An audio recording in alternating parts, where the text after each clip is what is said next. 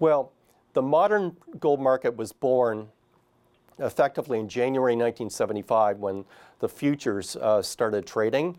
Obviously, it's a lot easier to invest in gold via the futures, or today we've got ETFs where you don't actually need to worry about housing gold bullion. So that was the genesis of the gold market in early 1975. But as gold became popular in terms of investing, stories were begun to be told. And indeed, remember, in 1979 through 1982, we had two terrible recessions, and we had a spike in inflation like we hadn't seen since the Civil War.